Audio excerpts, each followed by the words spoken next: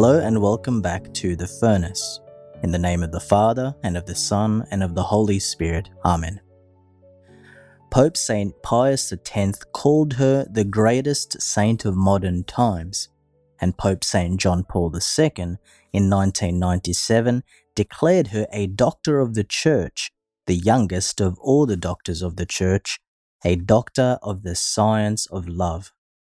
I would like you to be introduced to my favorite saint and a close friend, the little flower Saint Thérèse of Lisieux. I know so many priests and religious, men and women, young and old, who have been impacted in some way by this little Carmelite saint who died at the tender age of 24 years old. She is most famous for her spiritual path called the Little Way. For Thérèse, she always wanted to be a saint, but she noticed that when she compared herself to all the saints, she saw something between her and the saints, the same difference between a grain of sand and a mountain lost in the clouds. She thought she was not saintly material and that holiness was unattainable. How can a mere grain of sand attain holiness, she asked. She saw herself as too little. But also, she was confident that God will find a means that is proportionate to her nature, that littleness could not be a barrier, but precisely would bring her to sanctity. It was here where Saint Thérèse discovers with us her little way. And she says, "But I want to seek out a means of going to heaven by a little way, a way that is very straight, very short, and totally new. The little way is straight because there are no bends, no way of getting lost.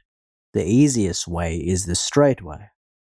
The little way is also very short because the straight way is always the shortest. And lastly, the little way is new because she discovered an element of the gospel that hadn't fully been articulated yet. So what is the little way? Her solution to her littleness came when she compared her little way to an elevator, which was a new technological invention during her day. And she asked the Lord, I wanted to find an elevator which would raise me to Jesus. She opened up the scriptures to Proverbs where it said, Whoever is a little one, let him come to me. There Saint Thérèse found her discovery as she said, Ah, never did words more tender and more melodious come to give joy to my soul.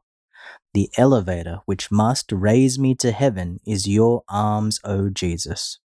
And for this, I had no need to grow up, but rather I had to remain little and become this more and more. Thérèse realized that she cannot save herself, and so can't you. This is the way of spiritual childhood.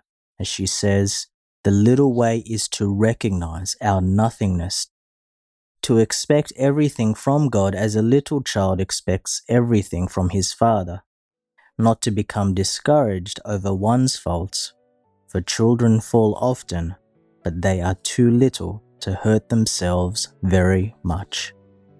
Let us pray.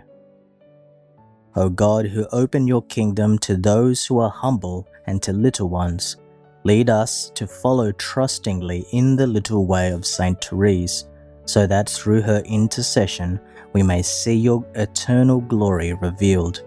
Through our Lord Jesus Christ, your Son, who lives and reigns with you in the unity of the Holy Spirit, God forever and ever. Amen. In the name of the Father, and of the Son, and of the Holy Spirit. Amen.